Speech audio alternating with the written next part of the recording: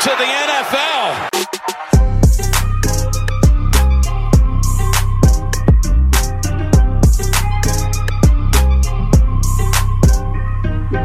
Hey guys, Nick Burnett here.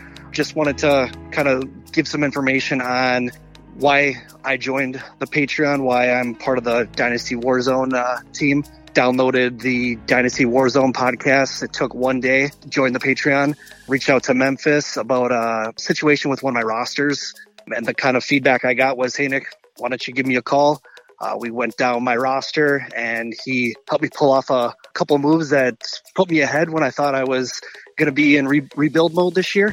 And that's just part of what comes with the Patreon. Just trade talks, just good interaction with guys that love fantasy football. Whether it's 10 o'clock at night or 3 o'clock in the morning, there's always going to be fantasy football talk, whether it's redraft, whether it's Dynasty. I joined a couple leagues with the Patreon members, and it's the same thing. Even while we're drafting, we're still shooting ideas at each other. And if that sounds like something that you want to be a part of, pause the podcast now, join the Patreon, and join a great fantasy football group, but more like a fantasy football family. What's happening, guys? As you could tell, this is not the voice of Mr. Randall Young. I tried to do his intro as best as I can, but he is an absolute misery today because he had a little bit of a dentist appointment that has not gone well. But what we were not going to do is ruin our streak of 4 straight years of having a podcast every single Wednesday, even if that means me guiding the ship, which is absolutely going to be an effing disaster. Luckily for me, though, I am not by myself. Mr. Jordan McNamara, the author, the man, the myth, the legend. I feel like you are one of the most had guests on this podcast. I feel like it's been every year. Jordan, what the hell you got going on, man? It's good to be back, and I'll be honest. We were discussing before the show about like had we felt like we'd been punched before, and I was like, yes, I know what that is like.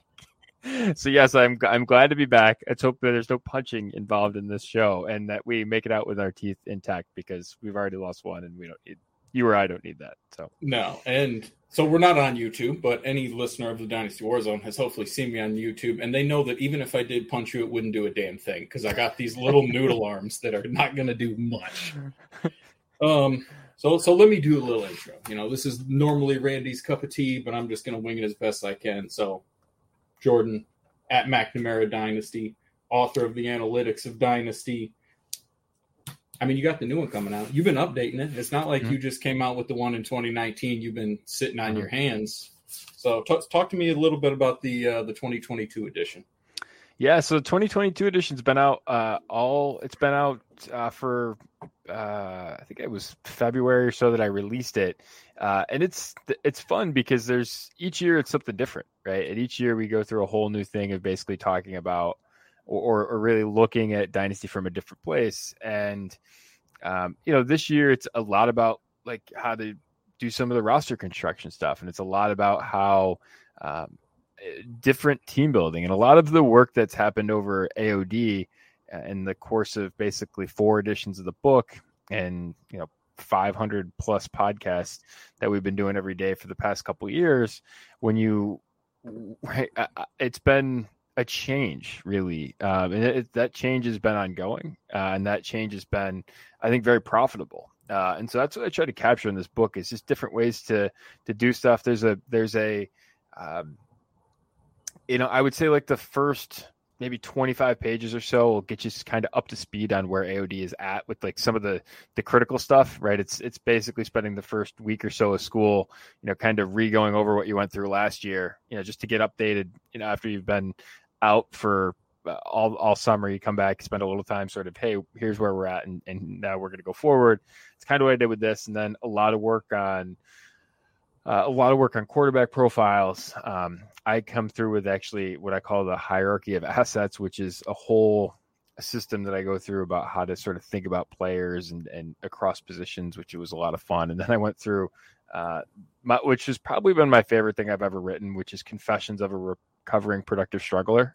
And it was a lot of fun in terms of some of the mistakes that I've made along the way. I always joke that AOD is basically me discovering mistakes that I've made along the way, realizing why they were wrong in hindsight, and then writing about them. So as a warning sign for other people. So this is really what this book has been a lot about, and a lot of team building stuff. So it's been fun. And then actually just, I think it was last week, I came out with the new GM guide, right? So my wife has been like, you should put something out for new people. You should put something out for new people. And she's been telling me this for like 2 years. So finally I was like, all right, I'll put something out for new people. So it's free, and you can go right to AOD. You can get it. It's right at the top of my Twitter feed too. Just go get it. It's free. And if you're new to Dynasty, or if you've played Dynasty, you can use it too. But it's specifically aimed for people that are newer to Dynasty, to sort of give you an idea. Because this is actually the 10th year that I've been playing Dynasty. This is my 10-year anniversary. Is coming up next week. And so I figured I would write something in celebration of that. So I always wanted something that would have told me kind of from the beginning, like, here's how you should think about it. And so I figured 10 years was long enough that I could write it. I mean, it's like you knew that it was going to be a disaster with Randy not here, and I was leading the way, because the things I wrote down that I wanted to make sure to bring up that I liked were the things that you talked about. Perfect. I mean, I wrote down Confessions of a Recovering Productive Struggler, because I tend to punt the first year of startups, and people like to call me a productive struggler, which I don't necessarily agree with, because I'm not trying to struggle. I'm just trying to punt it for 1 year. But also, it's a pain in the ass, and it's a flawed system, and you have to learn from it, which is why I like talking to you in the most place, because I haven't played 10 years. I think this will be year 7 or 8. So I'm close, but that's sort of been my platform the entire time I've done the show with Randy. Is I am just talking about the times I've absolutely screwed up. The Darius Geises of the world, and the Hakeem Butlers, and the drafting too many running backs, and then they all fall apart, and I'm standing there with Todd Gurley and whatever else. Just learning from that. And then the other thing, the new Dynasty GM, the 20 things I wish I knew when I started playing Dynasty. Yeah. Because let me tell you, when it was 7 or 8 years ago, whenever I started playing this game, had I found that article, I would have done a lot better to start. Let's just say that. Because that's the thing, is it's a fun game, and we're all psychopaths, and we love to play it. But we screw up so much. Because we just don't know. And it does take somebody with experience. So do that. Go to analyticsofdynasty.com/shop. Buy the book, $39.99. My man has put in so much damn work on it. Listen, I wrote a 60-page thesis, and I thought my hair was going to turn gray. I don't want to know how much time you've put into this thing over the course of 3 years. It's one of those things, like every I've actually done it differently. So I'm already writing next year's one. That's kind of how it is. Because you're a psychopath. Yeah. Well, you have to sort of get going at some point. And so it's funny, like this part of the off season where it's like, I'm kind of writing some articles for football guys. I'm just doing some different projects, and I'm not really like sitting down and actually writing the book. And then it'll be like November, and I'll be like, all right, I have a pile of stuff that's just like, and I joke that now I know I'm actually an author, because like I've got a whole bunch of stuff that I've written and not included in the book. So it's like I have like bits and pieces of each book that are just sitting there and drafting. I'm like, can I actually finish this? Like I've been working on this project about basketball for like 3 years now, and it's like this will never I'll spend 3 full weeks of it in the off season. I'll write 30 more pages to this project, and then I will still not include it in the book, just because it's just never. It's going to be like the thing that constantly gets away. And so, yeah, I mean, but it's an ongoing process. But it's funny because the worst part of it, I joke that editing it at the end is like the most humble and humiliating thing. And I actually have a very safe space in which we do it. Like I actually have my editor, but it's so, I hate it so much. The actual finishing of it. So now is the good part of the calendar. In January, it's like, it's traumatizing. So. Right. No, I mean, when I had to write the thesis, my editor was my faculty advisor, and sure. she's like 70, okay, and she got a PhD from Harvard. Like she's been doing this for longer than my dad's been alive, and she sends me the edits, and the first chapter has 357 of them or something stupid, and I was like, well, I'm gonna crumple this up and throw it away. Thanks for that. Right. Seriously. Yeah. And it's funny because we do like an actual reading of it. Like and we actually discovered that like we had like Microsoft Word will actually read it aloud to you, which is great. And because for the first couple of years, it was me reading it aloud, which I can't do. Like I literally can't read out loud. It's horrible. So we've come up with this really good process of doing it. And at least it's gotten like less painful along the way, but it's usually like, I just look at my editor and I could tell just by like his, like, so what did you think of this chapter? And I could tell by the cadence of his breath about how painful that chapter editing process is going to be. So, but yeah, we've gone through it. So we're good 4 times. And then, the couple other things, like we did the rebuilding guide as well. And then I did the new owner thing. So yeah, it's been fun. And then, like I record a podcast and release a podcast every day for AOD, which is just, there's something always different to look at. And it's funny because I was actually with my brother-in-law and he was doing like the dutiful, like, okay, my brother-in-law is like supposed to be taking care of my sister and he's a podcast host. Like, what's this? What are we talking about? And it was like literally the day before Russell Wilson got traded was when we were there and we were having this conversation. And then it was just like thing after thing after thing after thing after thing for like the entire month of March. And I was like, see, like I'm always busy. He's like, okay, I get it now. It's funny. So, but yeah, we got that over to AOD too. So yeah, it's fun. It's just, I don't know. It's the funny part about Dynasty is there's so much to talk about and there's so many different ways to sort of come at it. And like I was joking during the rookie draft aspect of it. Like I could do 2 podcasts a day and still not cover all the stuff I want to cover. You know what I mean? Like it's just so much. There's just so much to it that if you want to go in and be serious about it, like you can really win leagues and make a good profit and do that stuff. But it can take a lot of work, and it's just a matter of what you're sort of looking for out of it. That's the thing, is it's like there's so much information. Now granted, some of it is noise that you don't want to hear and is not conducive to your success. But if you go out, and I mean, we're talking about May 24th, we're recording this podcast. You just got off another podcast. You're getting onto this podcast. So I've said the word psychopath a few times, but Jordan, you are absolutely under the definition. I'm in. Yeah, I'll confess. I mean, that's what I always tell everybody whenever they're going to play is, this is a black hole. Welcome to the black hole that is this game, because it is going to suck you in. You're going to hit every realm that you ever thought you could. I mean, hell, I never thought I would be sitting here on a podcast talking about it. But all right, I got to do a little business. Randy's going to yell at me. He's going to start texting me if I don't. So Patreon, I'm going to do it quick and easy because I'm not rehearsed in it and I just want to talk. So patreon.com/Dynasty WarZone. You hear it every time. We got a good group chat. We have 13 leagues. We're working on a 14th league. Randy comes out with podcasts. We got a whole slew of networks. It's fun. I'm not going to go into more of that, because if you need any more than that, I'll have my friend Jordan come over with a tack hammer, hit you on the head with it. A little Tommy Boy reference. Subscribe, like the YouTube, give us some 5 stars. It's good. It just it helps the algorithm. I'm a historian. I don't know diddly dick about coding or any of that.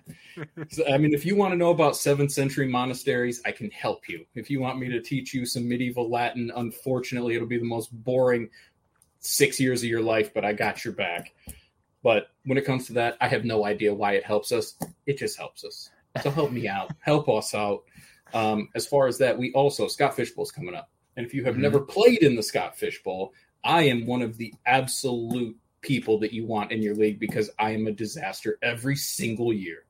I had one year I made the conference finals, and I have fallen on my face in every other single one. So if you get the chance, play in my division. I did get an invite, which is always humbling and wonderful. They do wonderful things. But we have a spot to give away. Now, Randy was supposed to talk about it, but he is not feeling good, which is why we're not on the YouTube. That's why he's not here. But I'm also totally incapable of editing or doing any of the producing for this podcast. So he's actually still doing it, which is why me and Jordan are looking at an empty chair. But he's going to release that on Friday. So he's going to, talk about it. He's going to give, his own little version of Sleepers, I think he told me. I'm not a great listener. Never have been, especially once Randy starts talking. But he's going to tell you how to get a Scott Fishbowl spot. And if that isn't good enough to listen to that man's voice, whether he's got one teeth or all of his teeth, got to do that. Jordan, for the love of all that is good, let's get back to talking football, man. So this episode, we are going to talk rookies, sophomores. We've been beating the hell out of rookies. I think last week we talked about veterans that we wanted to go after. The college football has been giving us just a slew of talented guys that are, performing immediately and just helping our dynasty rosters, which has not always been the case, but it's a wonderful treat and it makes our jobs easier. That said, we are going to be comparing them. So we're going to talk quarterbacks first. We're just going to go down the list. I mean, I'm going to try to not keep it boring as much as I can, but as far as the QBs are concerned, are you taking Kenny Pickett over any of the guys last year? The Lawrence, the Lance, the Fields, the yada, yada, yada. The top 5 guys, I guess you would say. Yeah, yep. Yeah, I don't think I'm going to take him over any of those guys. What's interesting is, like, how would you treat Davis Mills? I'd probably take him behind Kenny Pickett just because I think Pickett's a little bit more insulated, but that's, I think, more of the conversation that Pickett would fit in. The interesting part about Pickett, to me, especially this year, right? If you take him, he went in the draft this year after where Mac Jones went last year, and Mac Jones was quarterback 5 of that class. Pickett is quarterback 1. That tells you a lot about. That should tell you a lot about how you should rank him, right? If you're at a rare position and you go later, in your quarterback 1 and you go later than quarterback 5 went last year, that's not a great situation. That said, that same fact is making him very rare, because when you look at, there's only one first round quarterback, how much do you really give in terms of a 3rd round quarterback? Like how much of a shot are they really going to get as being a starter in this league? And it's probably not soon for guys like Willis and the other guys there. It gives me a lot of pause in terms of taking them. And as you sort of look, what's rare in this class, get 3 round 2 running backs. You've got a whole bunch of 1st round wide receivers, and then you've got 1 1st round quarterback. And I think it's interesting because while he's later, you could actually make a case that his rarity should put him higher in the class than some of those, than a guy like Mac Jones went last year, just because there was such a better supply of them. All right, do you want to take quarterback 1, or do you want to take wide receiver 3, or wide receiver 2? Or if you're sitting at wide receiver 1 and you're saying, all right, well, can I get, I like Drake London, but can I get someone that's relatively close to Drake London at the end of this round? Maybe, depending on how you answer that question. Am I going to do that for Kenny Pickett in terms of expectation? Probably not, right? So I think he's really interesting in terms of what you're trying to accomplish and the like there. So I would stick him behind the rest of those guys, but for the scarcity reasons, he's going higher. He should go higher than a bunch of those guys went last year. Yeah, I think I'm with you. I think I would have him behind the big 5 ahead of Davis Mills. Mm-hmm. As far as Davis Mills is concerned, right? Like he's a starting quarterback. We are absolutely getting him in 2022. So would you rather have him or Malik Willis or Desmond Ridder, or do you think risking it for the biscuit with those guys is better to just sort of wait, keep them in your back pocket? Maybe you find a 20 in your jacket next year, or would you rather have Davis Mills and just take the 1 year that you know is going to happen? Man, like, you put Davis Mills on, and it's crazy because Davis Mills didn't. What's wild about Davis Mills is he came in as such a good recruit, and then almost did nothing in college, which is incredible. And then he comes in, and you figure, all right, like, there's no way that he can be on the same level as a guy like Trevor Lawrence, who came in so polished, and he is, right? Like, and so you start looking at that and you're like, wow, what if he performs pretty well this year and is on a right track? And you just look at, for example, Lawrence had 1,138 passing attempts in college. Davis Mills had 438. So 700 less passing attempts in college for Davis Mills than Trevor Lawrence. And you just look at that and you're like, all right, like, and he's on par after year one. Yeah, he hasn't lost ground, right? You could sort him out. You say, how do they fit or whatever, right? They're pretty close after year one, and you could argue that Mills was better. And you say, okay, well, he's way behind him in terms of the trajectory of his development, time wise, starts wise, attempts wise that matter, and he's already performing on a pretty equal or better footing than Lawrence is. That's in a situation that wasn't good. It's one of those things where you're like, So with Mills, like, I think Mills is really compelling. I think he's a really compelling guy because of that. Right? He's basically done nothing. He had nothing in college, and he came in and already sort of put himself right there with some of the guys that should have been further ahead of him in development. I think that's a really intriguing thing. So I'm interested in Mills. I'd probably rather have Mills just because he's already got his foot in the door. We know at least what he looks like and sort of where that goes. You never know if any of the other guys, if Malik Willis is ever going to get a shot, how many teams passed on him? Like that's a rare thing for that many teams to pass and them to get a lot job. of teams that needed quarterbacks too. And it's funny you say that because I was actually writing something today about Jared Goff.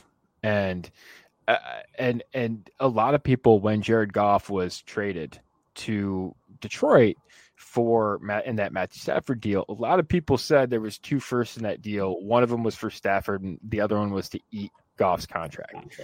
And there has been no evidence. There's been zero evidence that that's true.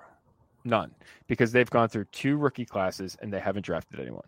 In fact, they were so mocked to take Malik Willis. I think he was the most mocked player, the second most mocked player to them in the first round.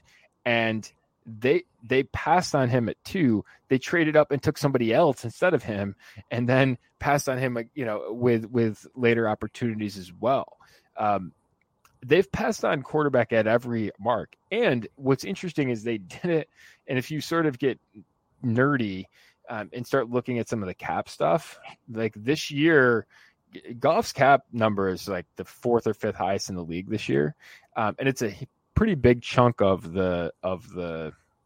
I think it's 14.3%, something like that.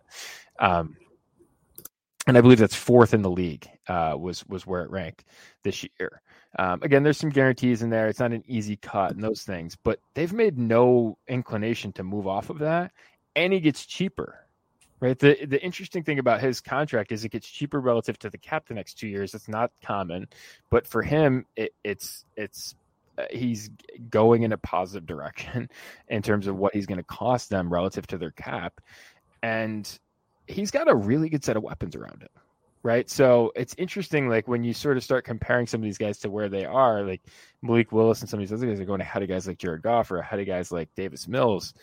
And you're just like, what, if we're to sort of put expectations on starting jobs, like all these teams passed on Malik Willis. Right? All these teams passed on Sam Howell and Desmond Ridder and Matt Corral. And again, they'd rather try and pay Goff $30 million, which again, we could debate about that. I actually think it might be a reasonable number next year when we get back and look at it. But that should tell us a lot about what the NFL thought about those guys, a lot. And so that gives me a lot of pause. We already know with Mills that he's going to get handed this job to start and could potentially develop into a franchise starter. Like that's such a coup for them. Like if he hits and is a success story for the Texans, talk about a team that didn't deserve any of that, coming out absolute roses. Right. Just amazing. I mean, it's sort of like I don't want to say Kirk Cousins because they drafted a guy 2 overall that same year, but like Russell, one of those Russell Wilson type spots where you don't even necessarily expect it, and then they just go bananas. Right. Dak Prescott, almost like the Dak Prescott. Yeah, exactly. Yes. Yeah. And they wanted Connor Cook that year, and then they ended up with Dak. Crazy. No, I'm with you. I was sort of hoping you were going to toot Malik Willis's horn because I'm a Davis Mills guy. But yeah, what about the sexy position? We got to talk running backs. Is anybody on Najee's level? Or are you just no? Yes, maybe so. I mean, Najee's got the first round pedigree, so I think that matters. Najee's got a hit already on his resume, so if you're going to re-rack him, like I don't think you can put anyone on that level No. With him. And then you start thinking, okay, like I would rather have Hall over Walker this year. I think that's for sure. What's interesting to me is if you go back and you're looking at this and you're like, all right, where do you put ETN? Because I think ETN's an interesting one. One of the things I did in the book, and I've talked about a lot sort of along the way, is the idea of base rates. And so base rates are basically, if you look at a player and you just look at his position and where he was selected in the NFL draft and how long he's been in the league, that'll give you a pretty good set of comps historically to start looking at, how often do they produce and how often do they hit. Well, for ETN, and I was actually looking at this for the Football Guy show this week, and then now that we're here, for ETN, right, he's a first-round running back. He missed in year one. He didn't produce a top 24 season because he missed the entire season via injury. Yeah. And historically, guys that are first-round running backs that miss year one, 69% of them go on to hit for a top 24 seasonal finish. That's a really good number. How good of a number is that? It's actually better than the hit rate of round two running backs coming into the NFL. So you start looking at that and you're like, okay, well, where does Breece Hall and ETN rank?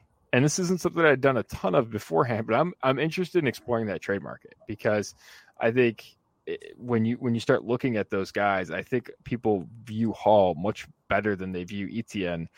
And, I think Hall's pretty good, but I think we're probably in the same breath that I think Hall's pretty good. I think ETN's probably undervalued. And so I think that's an interesting thing. I don't think you need to take ETN ahead of Hall to get ETN. Yeah, no, hell no. And so, but I think that's one of those things where ETN is the story there is probably that ETN's of value, and I think that's something I'm probably going to pursue more and more here over the offseason.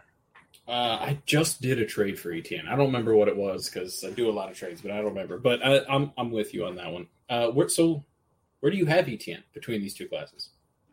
Like just Jordan McNamara. Like you're drafting and you get to just pick which guys you want, not so much, because you could get ETN plus for Breece Hall and that kind of stuff, but like. Yeah, I mean, I think I would take him third. Okay. I think I'd take him behind Hall, right? I think I'd take him behind Hall. I think I'd take him ahead of Walker. See where else we're looking. Javonte Williams from last year. Yeah. I'm just trying to refresh my mind from last year. I think I'd have, knowing what we know now, I would probably be Harris. Hall and Javonte Williams are interestingly, they're close. I'd put them 2 and 3 in some order, and then I think I would put I'd put ETN 4, and I'd put ETN ahead of Walker. Okay, yeah, because the names I had were Breece or Javonte Williams and K9 or ETN, so that answers that. Let's talk polarizing. The most polarizing name of this rookie class, in my opinion, James Cook. Mm-hmm. Where the hell does he fit in? So again, we go back to talking about like why are things expensive, right? Because they're rare, right? Mm-hmm. So, and for any number, or there's inflation, right? Like what we're living through.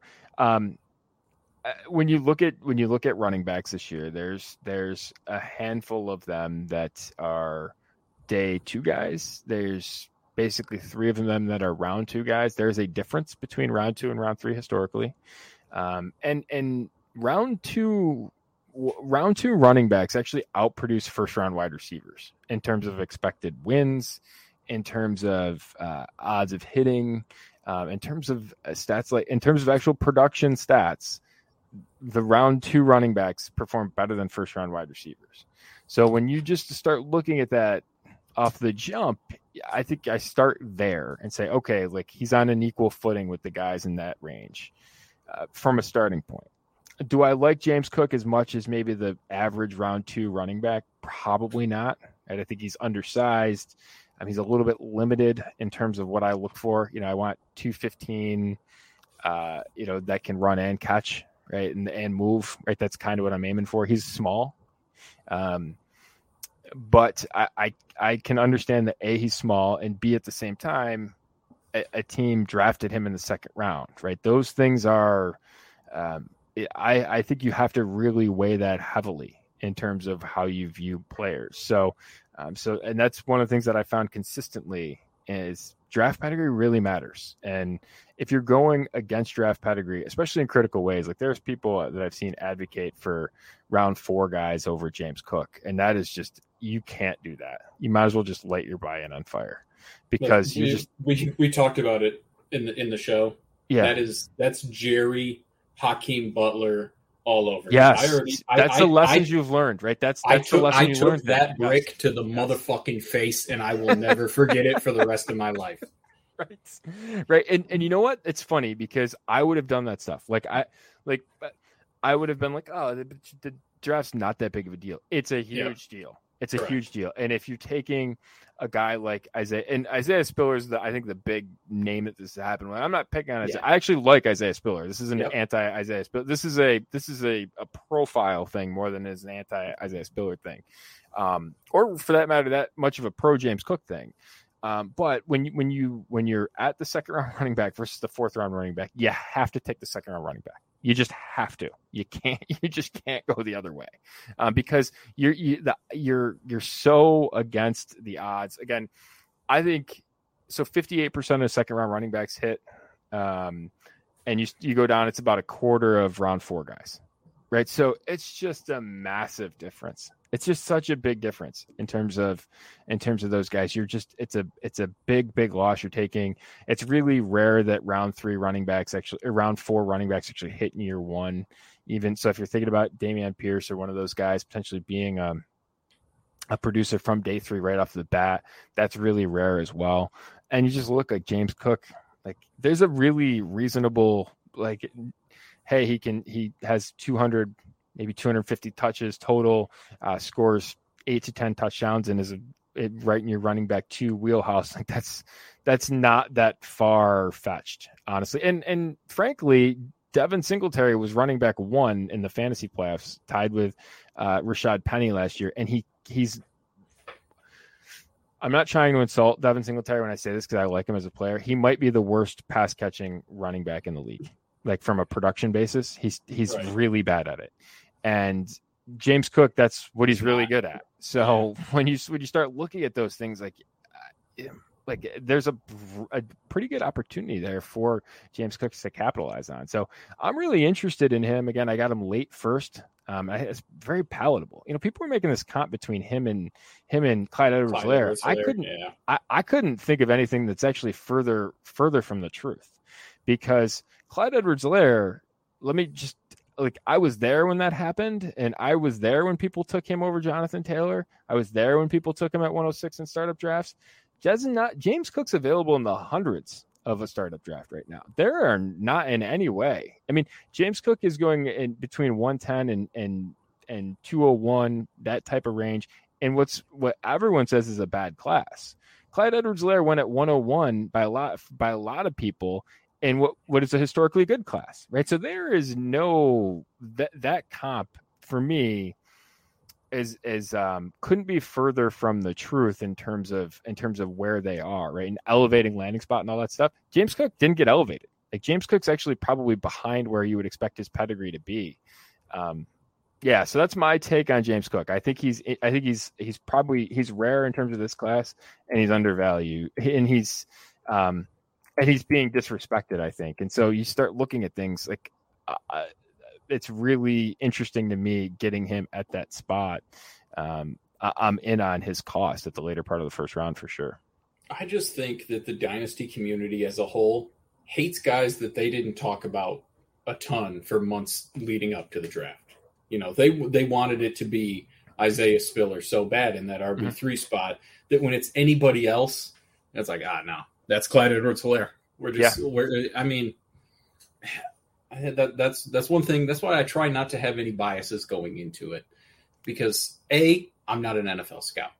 B, I don't really give a damn. The NFL is going to, like you say, with the draft capital, the NFL is going to tell me exactly what they think of these players. And it doesn't matter how much I stare at a YouTube video and try and determine it myself. That's just not, and I'm not in the business of trying to scout how the NFL draft is going.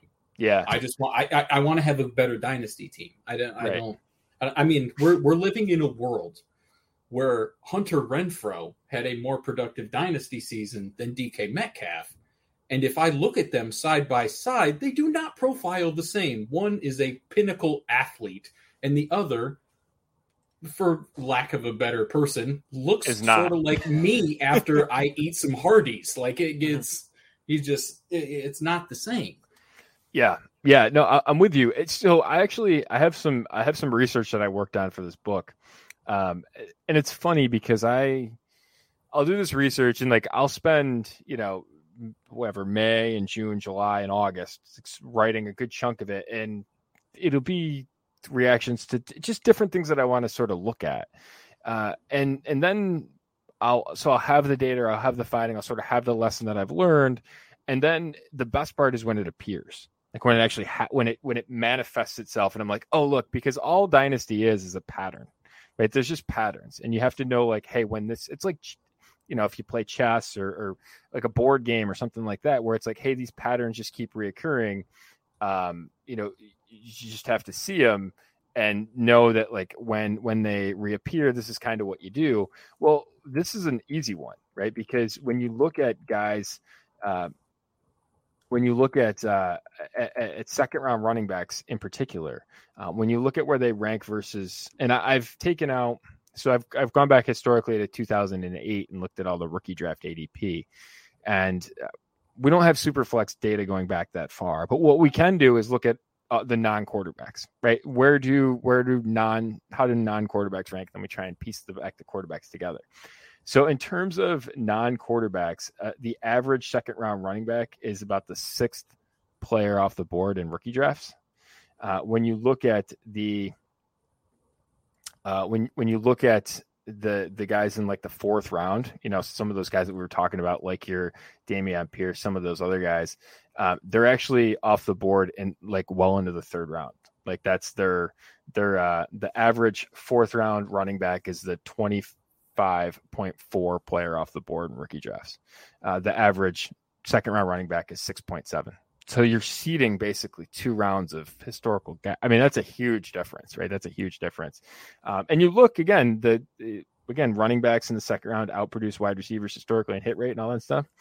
The average running back in the second round, 6.1 off the board in rookie drafts. The average first round wide receiver, 6.3. So the receivers still get that jump up ahead of the running backs. And like, this is very, and again, you look at 6.7, James Cook's going late first, right? Yeah. Well after that. So I think historically it's a discount, and you might say, hey, he's not as good as the second round running backs. Like, this is actually reflected in that, right? That actually, that's a fair conclusion to draw from it. And I think, you look at that and you're like, all right, that's a decent price to pay for the bet that I'm making. So I think like a lot of the stuff from AOD applies in these situations, and it's fun to try and use that, because then you have to understand, like, is that the right bet to make in this particular circumstance? But here's kind of what history and here's what the data would suggest you to do. And, and I jokingly say that AOD is basically do what you want to do. AOD is there to sort of keep you from driving off a cliff. Right. And this is one of those situations where I think listen, Dameon Pierce might be better than James Cook, but that's not the bet you make in advance. Right? You just can't, like, that may turn out to be true, but you can't make that bet in advance. Right. That's like, you're playing blackjack or something and you're going to hit when you have a 19 or something. Like, right. You may get it. Right. You're just 7-2 is going to win and hold them. Right. 7-2 will win and hold them, but that doesn't mean you play it. Right? No. That does not mean you play it. That means you fold it. Right. I mean, it may win, but don't play it. That's the thing is you just have to play this game as smart as you possibly can. Which right. I mean that's the whole point of AOD. So people don't catch a brick to the face because they don't listen to what the NFL tells them, and they take Hakeem Butler at 111 in a rookie draft like an absolute dope. God. I still regret that one. All right. Speaking of wide receivers, nobody's touching Jamar Chase. There's just not a wide receiver talent-wise and in the situation. Do you disagree? Yeah, he'd be one. He'd be number one. Yeah, in terms of you got nobody touching it. Even like Drake. He got similar draft capital, I guess, but Yeah, I mean, especially if we were to restart, like again, I think coming in, I had some concerns about Chase, about how he would perform coming in, because he hadn't played in a year. Like we didn't know what that would do to people. Right? I actually think we probably don't give Jamar Chase enough credit for the fact that he basically didn't play an entire year and came in and dominated in the NFL right away. Like we probably don't give him enough credit for that. Which is crazy. Yeah, it's crazy when you think about it. And so that's for him. Like I would have had that. I had that concern coming in. Now I don't. Right. So if we're going to grade him now, like it's clear Justin Jefferson over, or it's clear Jamar Chase over anyone in this class. Last year I would have had a little bit of question, and that was what it would have stemmed from. I thought he was a great player. I just didn't know coming in. Like we didn't, there wasn't a ton of that happening, and you just didn't know really what that would look like. So, and you look at something like that, and it's like Mike Williams in, like, whenever the hell the Lions took him all those years ago, when he sat out the year, came in and absolutely, turned into a pumpkin. Right. And there was like good reasons for Chase doing it. There was like a lot of good reasons for players coming in to do it. Family reasons, like COVID reasons, like all that stuff like it. But you just didn't have, right. There's probably some guys that I don't think Chase was this guy, but there was probably some guys that viewed it as a slacking opportunity too. And we don't know enough to sort that out, but it was 100% a risk, right? It was 100% a risk of, like, I don't know, if I was just sitting here and didn't have to go do anything, what would I, if, I just put myself in that. Again, he's a world-class athlete. I was anything but that. But what would I have done if I didn't have to, like, if this thing that dominated all my time became not there all of a sudden, would I be training? Would I be doing all that stuff? So there was a huge concern about that for me. And we just didn't have a ton of those stories, but he dominates from an early, like it's awesome. We don't give him enough credit. We just don't give him enough credit, which is outrageous because my man is already near the tippy top. Yeah, seriously. Yeah. It's crazy. So here's a question. This is a weird one, because I think a lot of the wide receivers that we're going to talk about, they all have first round draft capital for the most part. Yep. So is it sort of just preference when you're going to pick a guy? If Drake London got drafted before Rashad Bateman, but Drake London has Marcus Mariota, Rashad Bateman has Lamar Jackson. Like, how do you determine who you like, or is it just who you prefer? Yeah, it's a really good question. So there's a couple of ways that I would say to go about that. It depends what you're trying to accomplish. For me, I think so. There's a couple of things that I could point to. Number one, guys that break out at 18 or 19 years old perform better than guys that break out later in their career. So you look at, that would favor a guy like Olave, for example, right? So that would be, again, if you're sort of just looking at this, I use a lot of, try to make simple rules to follow. Like when you don't know anything else, like, here's a rule to follow. And that's one of them, right? If guys break out at 18 or 19 years old, and given the same draft round, they has historically outproduced guys that have broken out later. So that would point you towards a guy like Olave. That would point you sort of in that direction, right? Those that and London as well. The other rule of thumb that I have is first round wide receivers. When you look at them there's two different ways you can look at them. You can look at them in the order of which they actually come off in the NFL draft, or you can look at them in the order of which they actually come off in rookie drafts, right? Because we can look back at ADP and see, like, hey, how have they done? And when you're just looking at that subset of first round wide receivers, by both measures, they perform randomly. So what do I mean by that? The order of which they have come off in the NFL draft has not predicted the odds that they've actually become fantasy starters, nor have we as a dynasty marketplace performed better than random in terms of picking them. So that tells me a couple of things, right? It tells me trying to spend a lot of time. We spend 4 months out of the year trying to sort those guys out. That's probably time spent doing anything else in the world other than trying to pick those things out, right? Because we haven't shown the ability to actually do it. So let's go spend our time doing other things. That's the first thing. And so the second thing is we joke about this with subscribers in our group chat. Be the tax man, right? Like I'm constantly thinking about like, all right, if other people want to make like a very specific bet, like I will be the broker. Right, I'll be the person there to charge. Like, I'll charge the fee. Like, I'll collect the toll. You can come up, you can select the guy, and I'll move back 4 spots, and I'll just take whoever's left over. And if I do that historically, I think I come out ahead, right? Because I don't like historically trying to pick between those guys. If you're picking between first round wide receivers, hasn't been a successful strategy, and we've seen that in recent years as well. Like Waddle, Justin Jefferson, right? The 2 guys. 2 of the best guys of their classes in the past couple of years have all been later on, and we haven't gotten that ordering right. Chase was right, but not basically after that in the last 2 or 3 years. And so we see these patterns reappear. So I am very much like, hey, how do I go down and get, and 2 shots instead of 1, right? Or how do I get, one deal that I actually did this year that I've tried in different ways is like, how do I get 2 of these shots instead of 1? I actually moved down from, I don't know, been like wide receiver 2 or 3 down to like wide receiver 5 or 6, something like that. And I actually got Kadarius Toney added in. Right. And that was basically the pivot. And I said, this is very similar, right? I'm basically making 2 of the same type of bets, first round pedigree guys. And I like the actual trajectory that Tony's on after a year versus taking 1. I'd rather take 2 of those shots. And so that's really like the play that I try and do. There's been a lot of discussion about that type of strategy. People have said that's not doable this year. I've found plenty of success doing it. And I've found a lot of success in actually going into the second round too. We know that we can still get Jahan Dotson. We can get some of these other guys in the second round. I'm fine going there as well. I'm not wedded to the idea of trying to pick between first round wide receivers. And I think that's been pretty lucrative for me in this class and in prior classes as well. So what do you do? Like, what's your strategy with multiple leagues? Like, let's talk about this wide receiver range, because I don't love it either. Mm-hmm. I have probably 20-ish leagues or something, and I've just been picking guys in that range just so I have a share of them, because I don't, between wide receiver 1 and wide receiver 5, that 103 to like 110. Mm-hmm.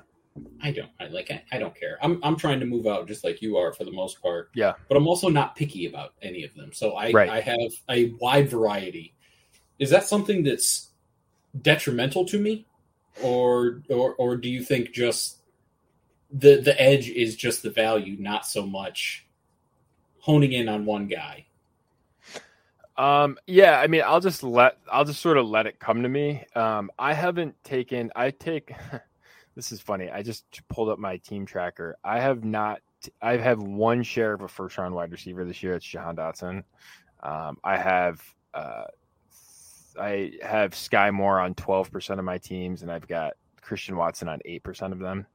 But that's basically, of those, what I would consider like the first round wide receivers plus Watson and Moore, which I sort of put in a tier together on my board.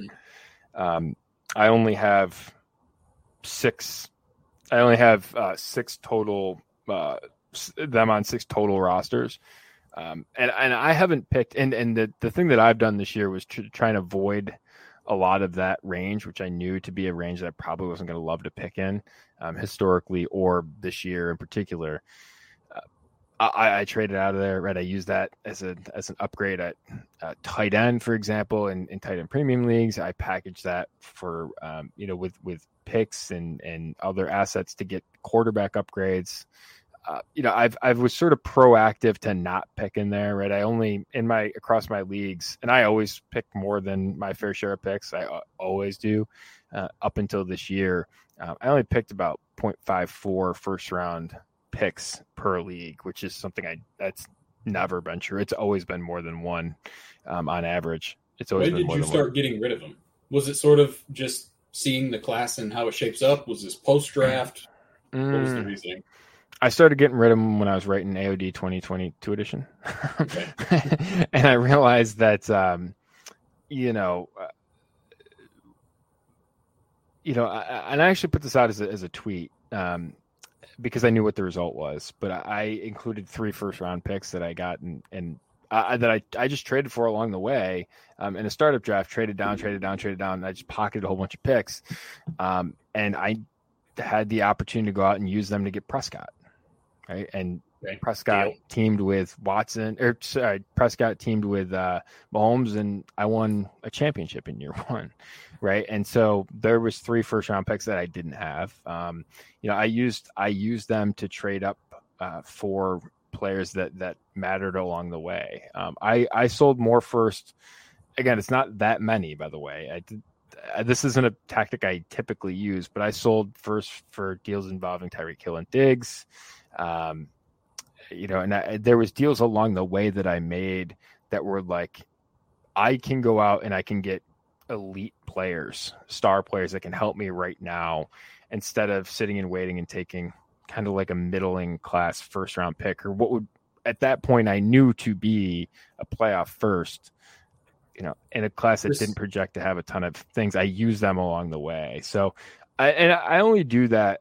Like this smells like a section of Confessions of a Recovering Productive Struggler. It does. It really does. And that's something that I would have almost never done. But I will, I've really changed my approach to this. And I used to be very much I'm going to build a ton of depth and all this stuff in Dynasty. I think that's actually maybe the worst thing that we do. Like, we spend more time trying to build depth when in reality, elite players win. And if you're willing to be flexible, if you're willing to be humble's a word that's been kicked around as well. If you're willing to be open to the idea of like trying to do depth in different ways, it's not that costly. Yeah, I mean, like, you can get 120 targets out of Tyler Lockett this year, and he's going to cost you pennies. Yeah, like, it doesn't. Randy always talks about Adam Thielen. Like, you could trade a third and get Adam Thielen. Correct. And you know what? Like, are you gonna trade him for a top 30 asset at any point? Probably not. But that's not why you're using him. Correct. And this is the thing about Dynasty that I honestly, I wish that I had included this in the things that I wish I had known. But I don't think that your roster is like I don't think every part of your roster should be treated the same. So, like, the top third of your roster should have a different purpose than the bottom third of your roster. And what people get super into is like, oh, all these bets need to be long-term. Like, if you're doing that on your entire roster, you're really doing yourself a disservice. And it's funny because people will take longer-term bets on the back end of the roster, but be really concerned about week 4, week 5, and the first, 6 rounds of their startup. Like, it's totally backwards, So for me, it's been really like, I can figure out depth. My scrubs, like, I think that's something that we kind of know how to do, is figure out scrubs, right? And optimize some of the positional stuff that we've learned in AOD, right? Running backs, for example, over depth receivers, right? We can just keep cycling through them. And some of the roster construction's advantages. But what you can't, like, you add that into, I want to trade for star players. I want to trade for top 30 assets. That's something I never really did until the last couple of years. And I regret it. And now, like, it's something I'm much more willing to do. I don't just willy-nilly throw a first round. They have to be, I have a rule. It has to be a top 30 asset coming back for the first round pick. But you can get those, that you can make those deals.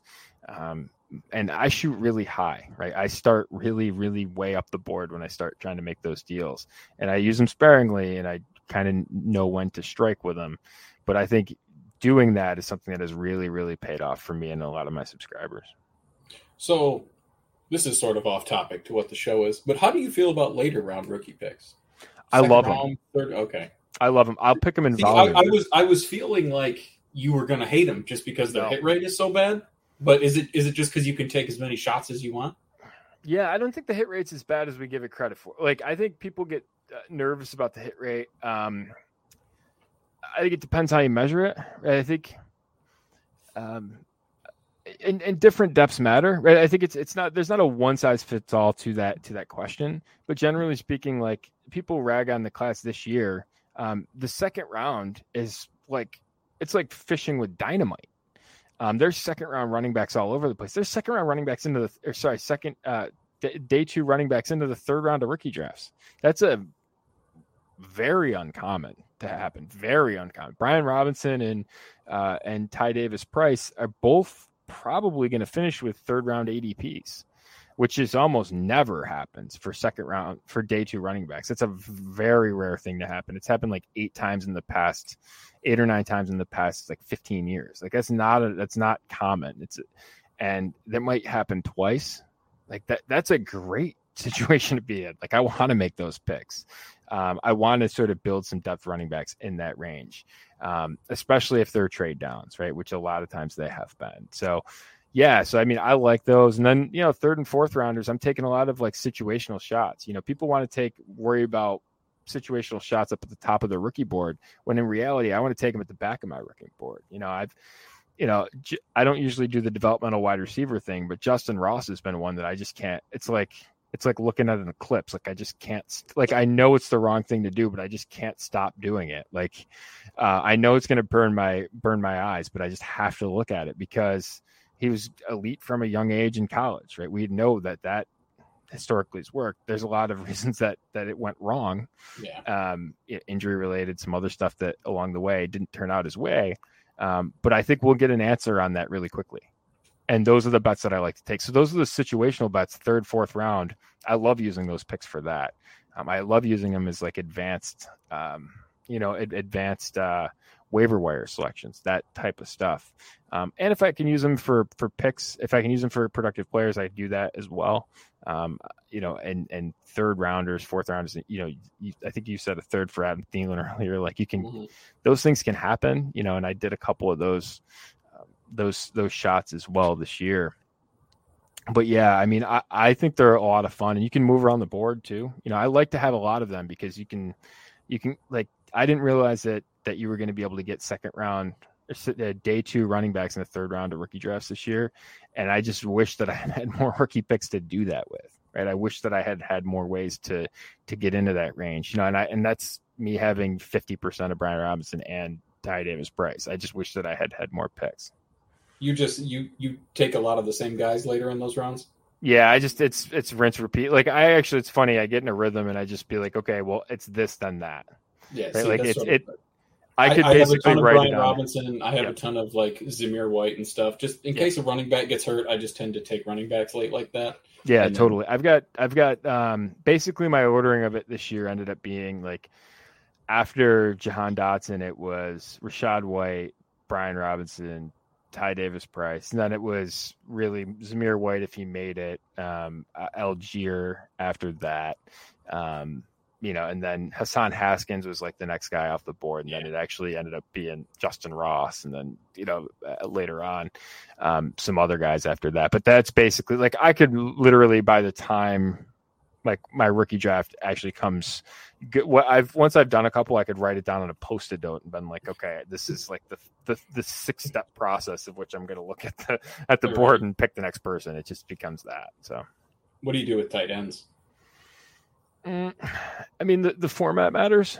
So I play in some of these 2 tight end leagues that are awesome, like actual start 2 tight end leagues. And so I'm maniacal about, I'm just going to continue to throw assets at it. Right. Or, I play in a 40-man league that has, that is basically 2 tight end with some of the premiums that are juiced into it. Like it becomes very, very tight end friendly.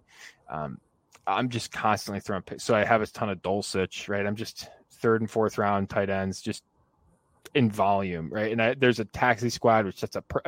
It is just custom wrapped for like developmental tight end. Just keep hammering it. The format's great for it. So I do a lot of that. It's tough. Like historically, third and fourth round tight ends perform pretty close to each other, which is actually one of the rare places where it's I think the only place where pedigree crosses a day of the NFL draft and doesn't really hurt a position, which is odd. The gap between day 1 and day 2 is pretty big across the positions. The gap between day 2 and day 3 is pretty big across the positions, except at tight end. Round 3 and round 4 basically perform the same. So then you can get some guys in that. Again, if you're just willing to take some depth shots like later on, the problem is if you're playing in 22-man rosters, you can't really you don't want to hold that. on to those kind of guys. Yeah.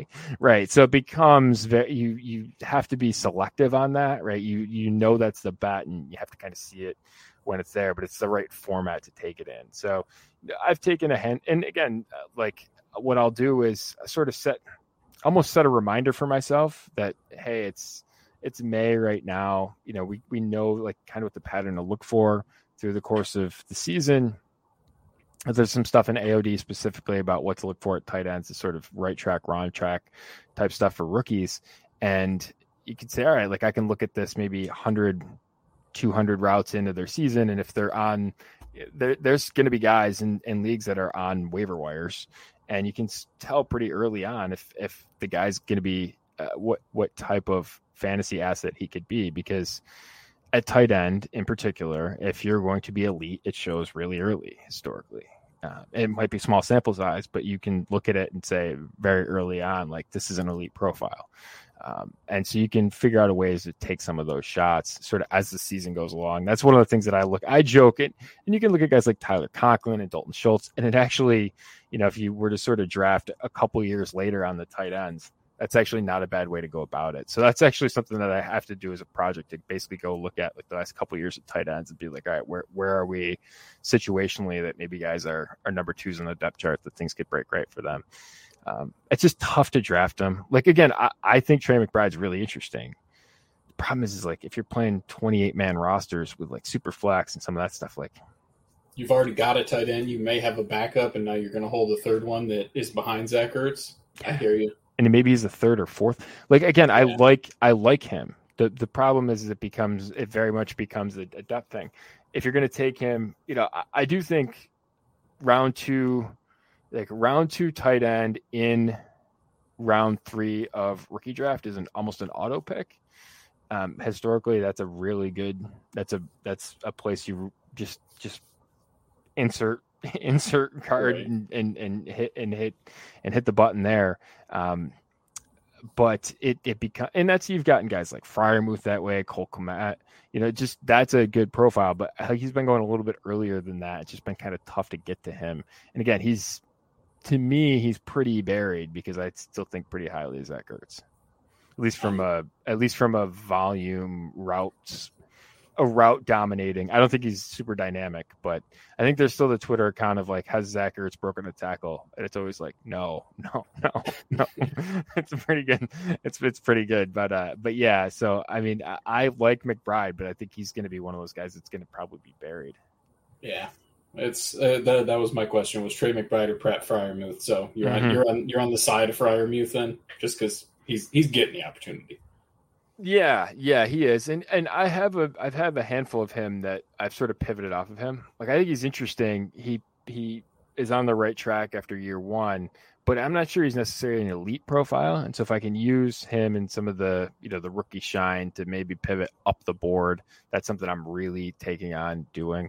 And that's one of the things about AOD that, as I've tried to do this more and more, we can look at some of the rookie stuff and all that stuff, but let's give like actionable sort of, again, just actionable sort of like things you could put on a postcard and say, all right, if this happens, this is kind of how we need to look at it as sort of a general rule. And then we can pivot if we need to, or if circumstances warrant. But you look at rookies and you look at some of the, some of the yards per route run data and stuff like that. The guys that are really, really good were really, really good as rookies. Freiermuth was good as a rookie, but that blends in, right? Good as a rookie kind of blends in at the position. Bad as a rookie, you know, you're either elite at tight end or you blend in. And Freiermuth is much more on the blend in trajectory would be the thing that I would say. So I mean, again, I like him. That's full circle, and you get elite assets to win. Yeah. Like the point is to win money, and then you have the next 6 years paid off, and totally. try rinse and repeat profit. Right. And you look at guys who have done it, right? Like, again, Pitts is totally on an enormous track. Yeah. But coming in, like, again, where have guys hit from deep or hit from further down the board? Andrews is maybe the most efficient tight end on a per route basis. He's a monster, right? It's him and Kittle are basically the two guys that are just on a route run basis are dominant in terms of the targets that they get and the yards that they get per route run. The next guy after that is interesting, and further down, it's Goddard, right? And so I look at guys like that, like that's a profile that I missed on Andrews. Like I liked Andrews, but I missed on how elite he was before he broke out. He didn't really break out last year. He just ran a lot more routes. Like that's the only thing that changed was how much more passing opportunity that they gave him. Nothing else. Like his performance didn't get any better. Like his performance was that good. It always was that good. He just got the ball.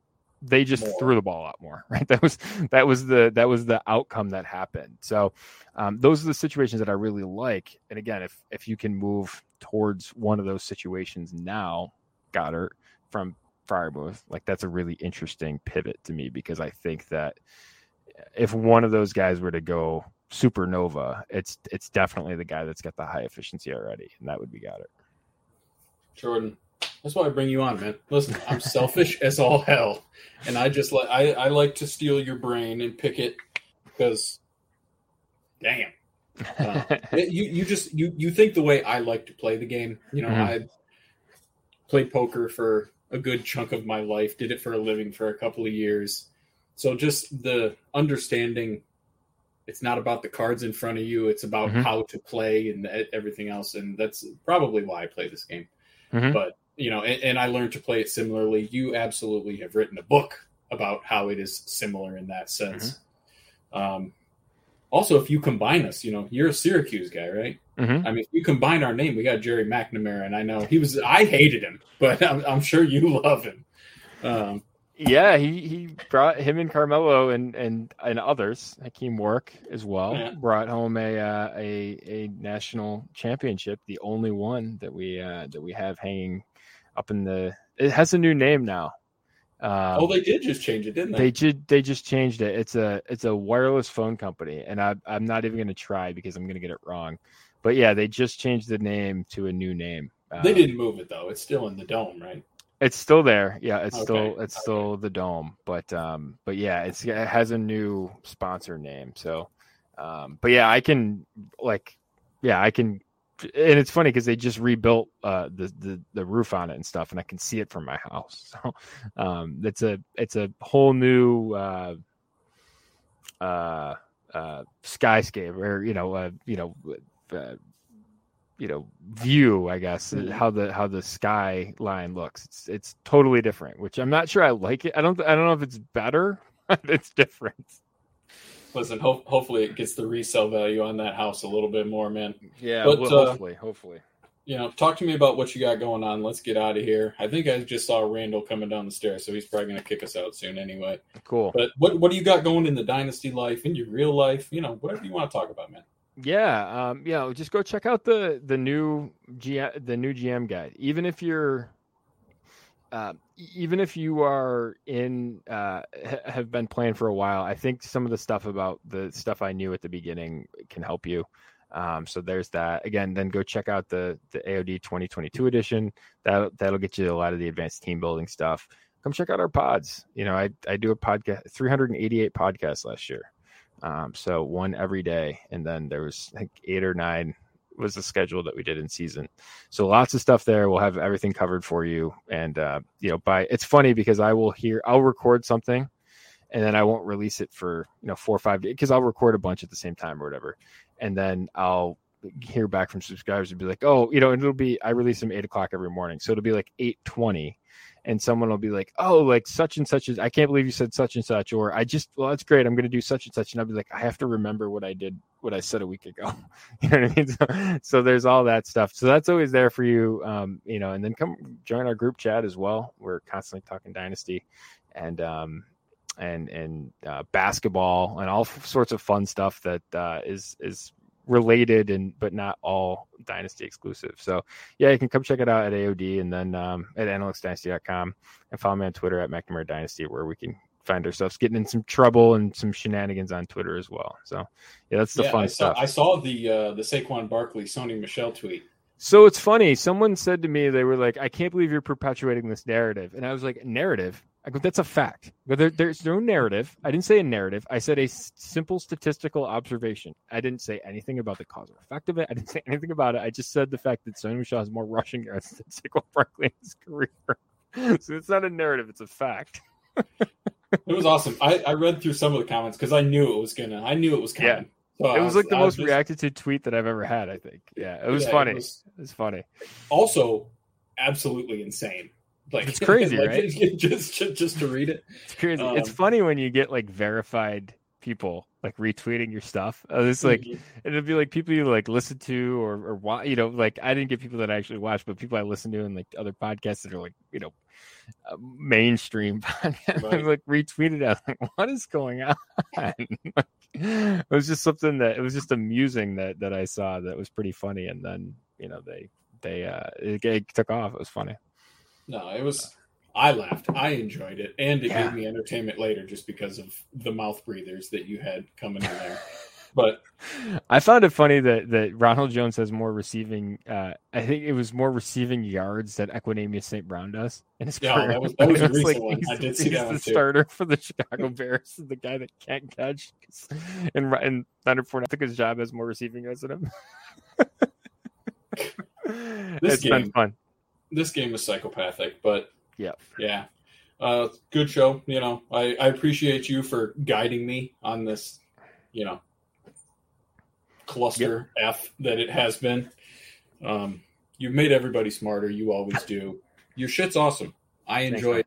I mean, listen, we do it so that we can give good information out to other people. Mostly I do it for myself. I want to win, and I like it. You help me win.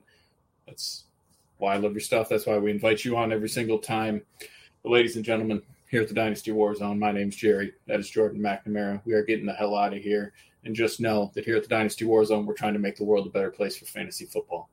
Bye. All right, my friend. That was awesome, man.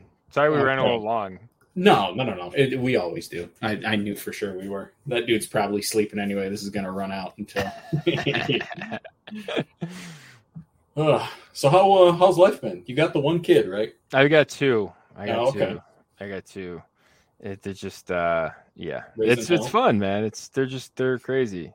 They're crazy. It's funny, the whole shooting at it's fucked. At an elementary school hits you different when you've got two kids under 5. I believe it. The hell. So do you have kids? No, I don't. No. Okay. My wife was just saying that though, because she's, I mean, we're educated, but she was, she's like, we always make fun of people that want to homeschool because, we think they're not qualified to be a teacher or anything. Right. But then she's like, fuck, at this point, like, why wouldn't we want to do it? Like, if we can teach elementary school and avoid that kind of stuff, it's outrageous, man. We live in a weird place. Yeah. It's I came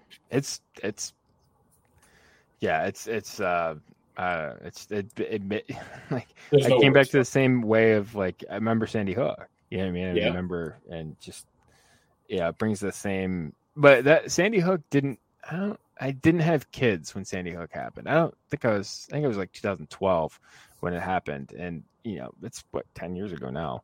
Yeah. But it hits you different when you've got kids. I was an idiot and had no real obligation in the, I wasn't married and have, like whatever. And it's just, but then you have kids, you have people you care about, and, it's just crazy. So it's something. There was an 8th grader brought a gun to school today in our, like at this school close to us. It's like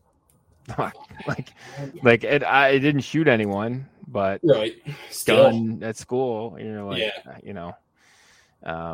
there was a shooting in the parking lot of the grocery store we go to, and I'm like, I take my kids there, and they have the best like, it's not the best grocery store, but it's absolutely the best seafood grocery store. It's the best, like the meat market and everything. That's by far the best. And there was a shooting like I take my kids there after my daughter's dance class. Like we go and get bagels usually. Jesus. And it's like, it's just, you're just like, what the hell? So yeah, I mean, it's scary. So I'm in Michigan. So Oxford, that happened a couple of months ago. It's sort of close. It's probably about 40 minutes away, but that's sort of the closest it's hit. I couldn't imagine it being at a place that I go to. Yeah. Ugh, gross. Yeah. It's just stupid. So what do you do? Are you just doing fantasy stuff now? So I joke that I'm a bad lawyer. No, I was. So when COVID happened, I had just changed jobs, and I left my job. I was a prosecutor. I'm a lawyer. I was a prosecutor at the time, and I left my job for a variety of reasons. I just couldn't stay there anymore. And so I left and I went into private practice. I didn't really want to go into private practice. I didn't know what I wanted to do, but I couldn't stay any more days at my old job. So I went into private practice, and then, COVID happened. So we're locked in our houses, and I just started recording podcasts, and it was fun. And, and then it kind of took off from a whole bunch of people that had bought the book, and then, didn't have anything to do. So they just listened to podcasts, and we release podcasts every day, which was fun. And so then I was like, okay, like this is cool, but it took up so much of my time from the lawyer stuff. I just couldn't really balance it. And so I had a neighboring county try to hire me when I left my old job before I went into private practice. And I said, listen, I need to do something else for some period of time. I don't know how long that is. I said, but I'm not saying no forever. I'm just saying no for right now. Like, I think we'd be better off if at some point down the line, like we revisited this instead of right now. I just needed to try something different. And so then I called him like 6 months later. I was like, hey, I'm interested in coming to work for you. I was like, do you have anything? He's like, all I can do is hire you part-time. And I was like, those are the best words I've ever heard anyone say. So I was like, all right. I was like, when can I start? So he got it figured out for me, got me started. And then I've been there 2 days. I work Wednesday and Thursday, and then I do fantasy stuff the rest of the time. So it's a blend of I can see my kids. Like when I was doing the full-time private practice lawyer thing, like it was either going to be I couldn't get any exercise, I couldn't do the fantasy stuff, I couldn't do my work, or I couldn't do my family. Like there was like two things that weren't going to happen. Right. And I was just like, I don't want to spend my like 30s doing something that I absolutely like, and it was like I didn't like what I was doing, so it was like really easy to be like I can go do anything else. And my wife's awesome, so she was like pushing me to do it for a while. So awesome. Yeah, so that's what I do. So are you still prosecuting, or? Yeah, I basically prosecute traffic tickets. It's like the best. Okay. I literally have the best. Like, and my boss like. And he's the best. Like he's the best. He's not a great boss if you work for him full time. If you work for him part time, he's the best boss. Like he's that's awesome. He's great. So people that work for him full time, be like he can be a lot, but he's like it's great. Like if ever I have a problem, like he takes care of me. He's an amazing boss, and he's an awesome person. So it's really good to work for them, work for him, and so I do that.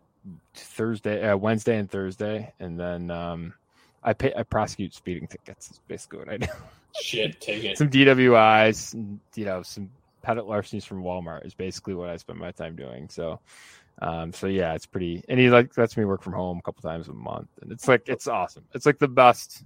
It's I couldn't be any more lucky than I am. So. I got a friend. She's a lawyer. I don't know exactly what she does, but she's full time and she is fucking burnt out on it. So I could see where you were coming from. And I'll tell you, like tripping balls about it. The difference between, like, I didn't really know what I wanted to do when I went to law school, but I went and then I sort of, and it's funny because, like, I was a prosecutor, and you don't make a ton of money, but you. Like from pretty quickly, I was making like decent money, and it wasn't. I was working hard, but it wasn't like the same level of. I wasn't putting in like 80-hour weeks either. Right? You know what I mean? I was working, but I wasn't killing myself. Right. And so it became very easy to like not want to leave, right? Because the money's pretty good for the effort that you're putting. You can raise a family, you can do like the work-life balance wasn't a problem. The problem is it was such a toxic work environment that it was just impossible. So I had to like leave, and then I had to go do something different. I just couldn't stay there anymore. But it's fun. You go, you see a toxic work environment, and then you go work in private practice. You're like, yeah, I don't want to do that. And then you go and you actually work for a cool boss. You're like, all right, like it all worked out. So yeah. But yeah, I wouldn't want to be like, I couldn't go back to being a full-time lawyer working for somebody else. I just couldn't.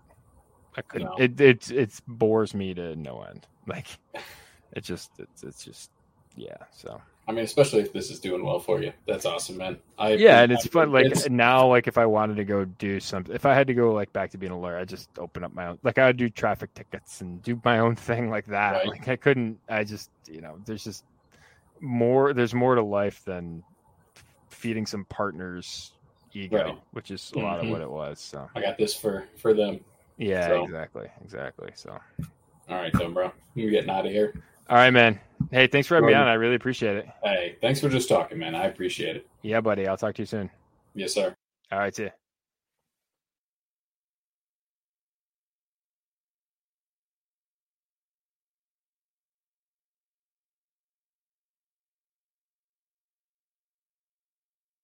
When we add up all those inches, that's gonna make the fucking difference between winning and losing.